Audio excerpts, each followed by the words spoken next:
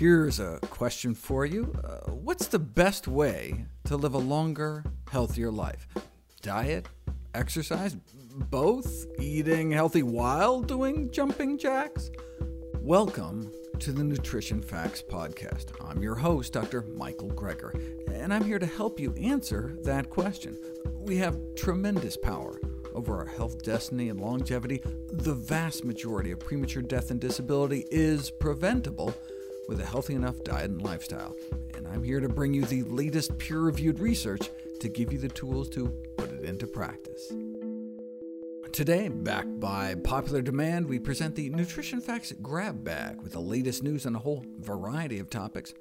First up, we figure out which meat is most contaminated with antibiotic-resistant E. coli and XPEC bacteria that cause urinary tract infections. Millions of Americans come down with bladder infections, urinary tract infections every year, including more than 1 million children. Most cases stay in the bladder, but when the bacteria creep up into the kidneys or get into the bloodstream, things can get serious. Thankfully, we have antibiotics. But there's now a pandemic of a new multi-drug-resistant strain of E. coli, discovered just in 2008, and now this so-called ST131 strain went from unknown to a leading cause of bladder infections the world over, resistant to even some of our second- and third-line antibiotics. And it's been found in chicken, retail chicken breasts sampled from across the country, documenting a persisting reservoir of extensively antimicrobial-resistant XPEC bacteria, the extraintestinal pathogenic E. coli, including the ST131 strain, in retail chicken products in the United States, suggesting a potential public health threat. See, urinary tract infections may be food-borne, by which they mean predominantly poultry, chicken, and turkey, so maybe we shouldn't be feeding antibiotics to these animals by the ton in poultry production. But wait, food-borne bladder infections? What are you doing with that drumstick? No, eating contaminated chicken can lead to the colonization of the rectum with these bacteria that can then, even months later, crawl up into the bladder to cause an infection. The problem of increasing antimicrobial resistance is so dire that some experts are predicting that the era of antibiotics may be coming to an end, ushering in a post-antibiotic era in which common infections and minor injuries can once again kill.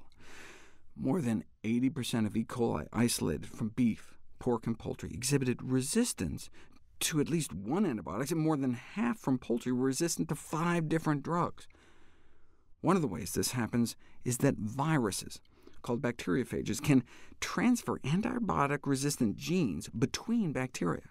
About a quarter of these viruses isolated from chicken meat were found able to transduce antibiotic drug resistance into E. coli. And one of the big problems with this is that disinfectants used to kill bacteria are in many cases not able to eliminate these viruses. Some of these viruses are even resistant to bleach at the kinds of concentrations used in the food industry.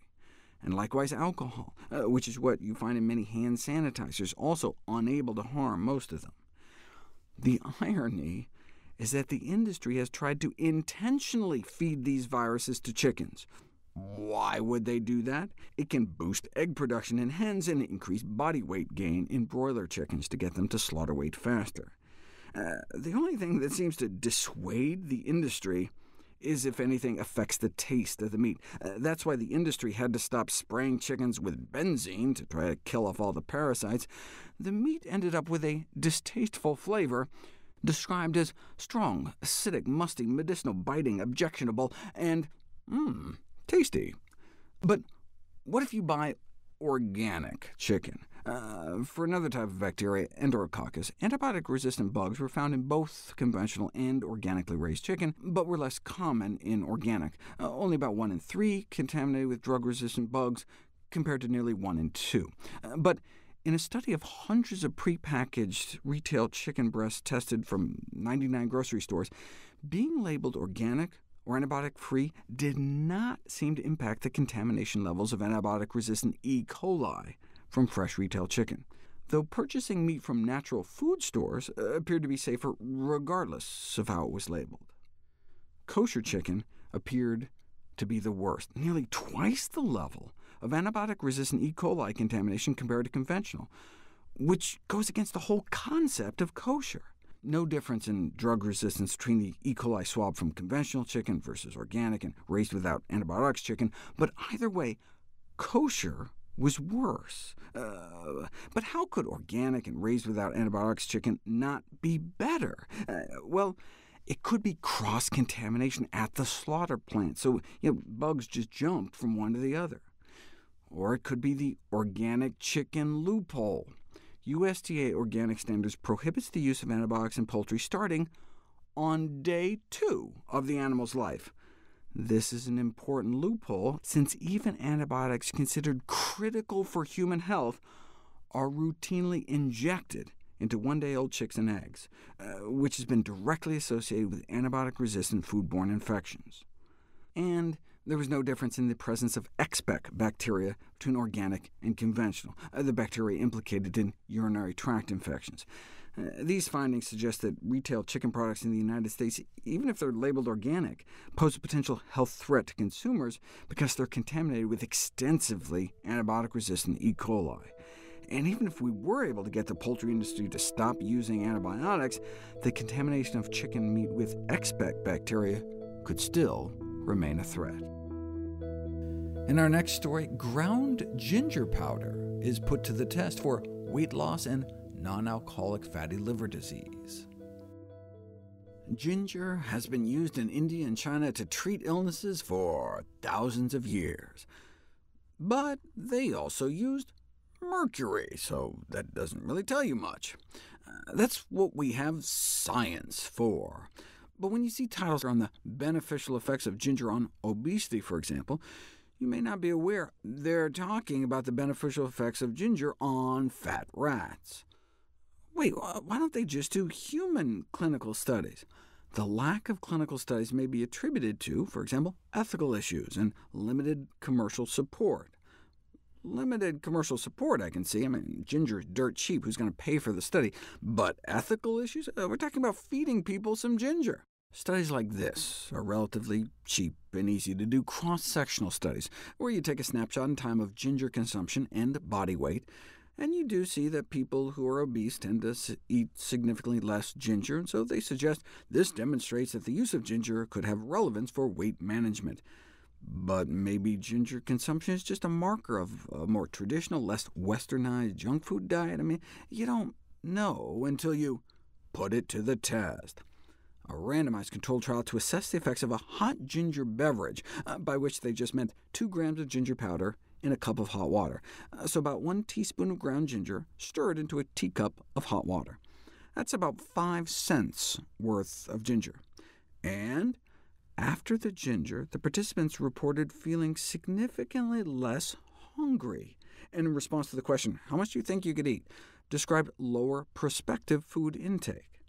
Now, the control was just hot water alone, so the participants knew when they were getting the ginger, so there could have been a placebo effect. They considered just stuffing the ginger into capsules to do a double-blinded study, but they think part of the effect of ginger may actually be through taste receptors on the tongue, so they didn't want to interfere with that. Not all the effects were just subjective, though. I mean, 4 hours after drinking, the metabolic rate in the ginger group was elevated compared to control, though in a previous study, when fresh ginger was added to a meal, there was no bump in metabolic rate. The research suggests that this may be due to the different method of ginger administration, giving fresh instead of dried, and there are dehydration products that form when you dry ginger that may have unique properties. Now, although satiety and fullness were greater with ginger compared to control, the researchers didn't then follow the participants out to see if they actually ate less for lunch. The problem is there's never been a randomized, double-blind, placebo-controlled study of that much ginger and weight loss until now. 12 weeks, that same teaspoon of ginger powder a day, but this time hidden in capsules, and consumption of ginger for 12 weeks significantly reduced body mass index. Check it out. No change in the placebo group, but a drop in the ginger group. Though body fat estimates didn't really change, which is kind of the whole point. What about using ginger to pull fat out of specific organs like the liver? Evidently, treatment with ginger ameliorates fructose-induced fatty liver in rats. You know what else would have worked? Not feeding them so much sugar in the first place. But there's never been a human... you know where this is going, until now. Ginger supplementation in non-alcoholic fatty liver disease, a randomized, double-blind, placebo-controlled study, a teaspoon of ginger a day or placebo for 12 weeks. They were all told to limit their dietary cholesterol intake and get more fiber and exercise, so even the placebo group should improve. But did the ginger group do any better? Yes. Daily consumption of just that teaspoon of ground ginger a day resulted in a significant decrease in inflammatory marker levels, and improvements in liver function tests, and a drop in liver fat, all for 5 cents worth of ginger powder a day. And what are the side effects? A few gingery burps. I searched for downsides and didn't find any, other than, of course, ginger paralysis. What? In 1930, thousands of Americans were poisoned by a ginger extract. First of all, who drinks ginger extract? Oh, 1930, it was Prohibition. So they bought ginger extract as a legal way to get their hands on alcohol. Little did he realize that the bootleggers had been taking advantage of the demand, swapped in a cheaper ginger substitute, a varnish compound, in order to make greater profits. The moral of the story being, don't drink varnish. And finally today, we look at how much sweating via sauna or exercise gets rid of toxic heavy metals like lead and mercury. In my video on henna, I talked about the study that proved lead could be absorbed through skin and into the body.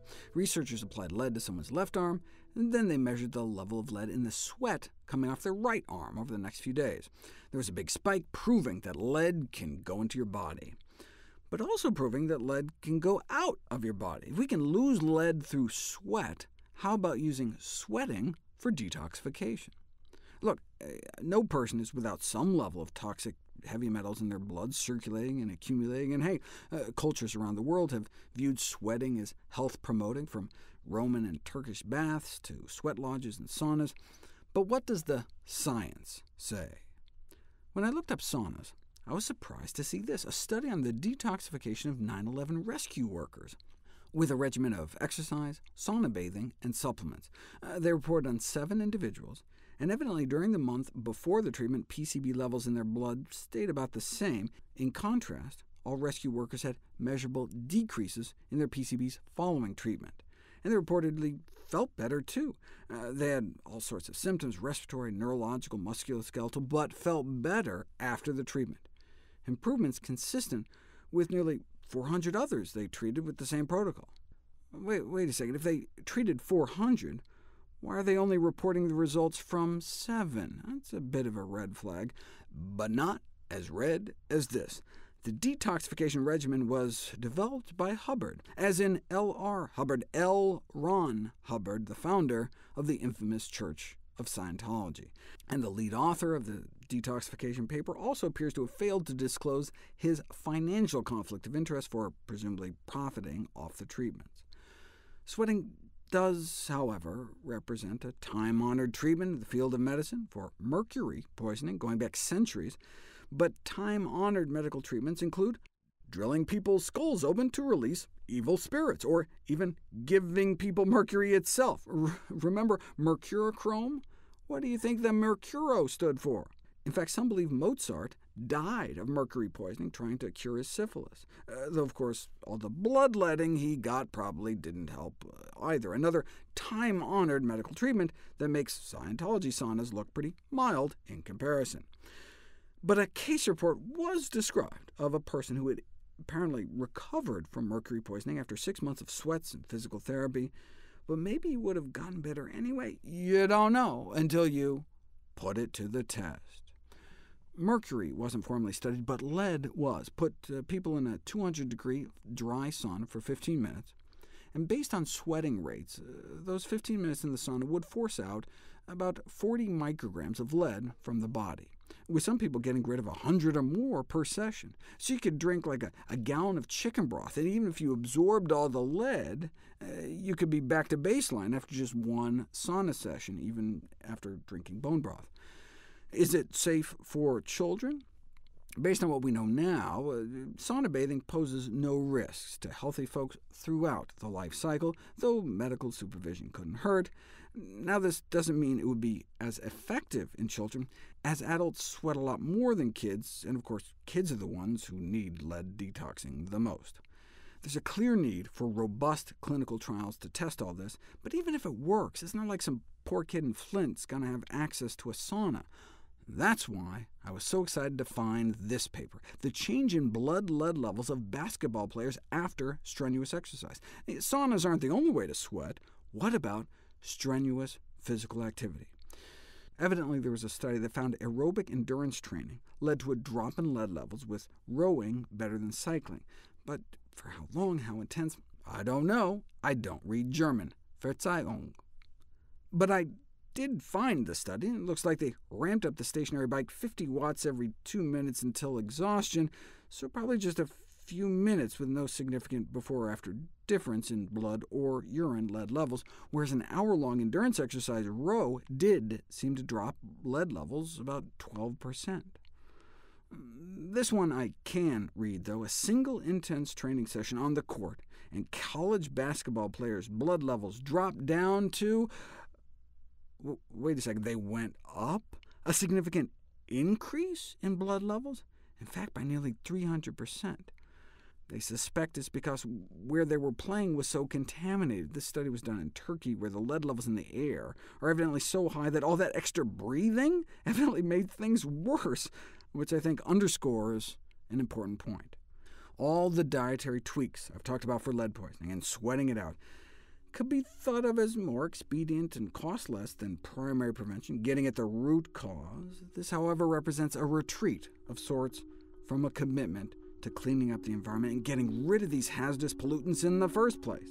Lifestyle interventions should only be thought of as temporary solutions, and continued emphasis must be placed on eliminating lead in children's environments in the first place. We would love it if you could share with us your stories about reinventing your health through evidence-based nutrition. Go to nutritionfacts.org/testimonials. We may be able to share it on social media to help inspire others. To see any graphs, charts, graphics, images, or studies mentioned here, please go to the Nutrition Facts podcast landing page. There you'll find all the detailed information you need, plus links to all the sources we cite to each of these topics. NutritionFacts.org is a nonprofit, science-based public service where you can sign up for free daily updates on the latest in nutrition research via bite-sized videos and articles.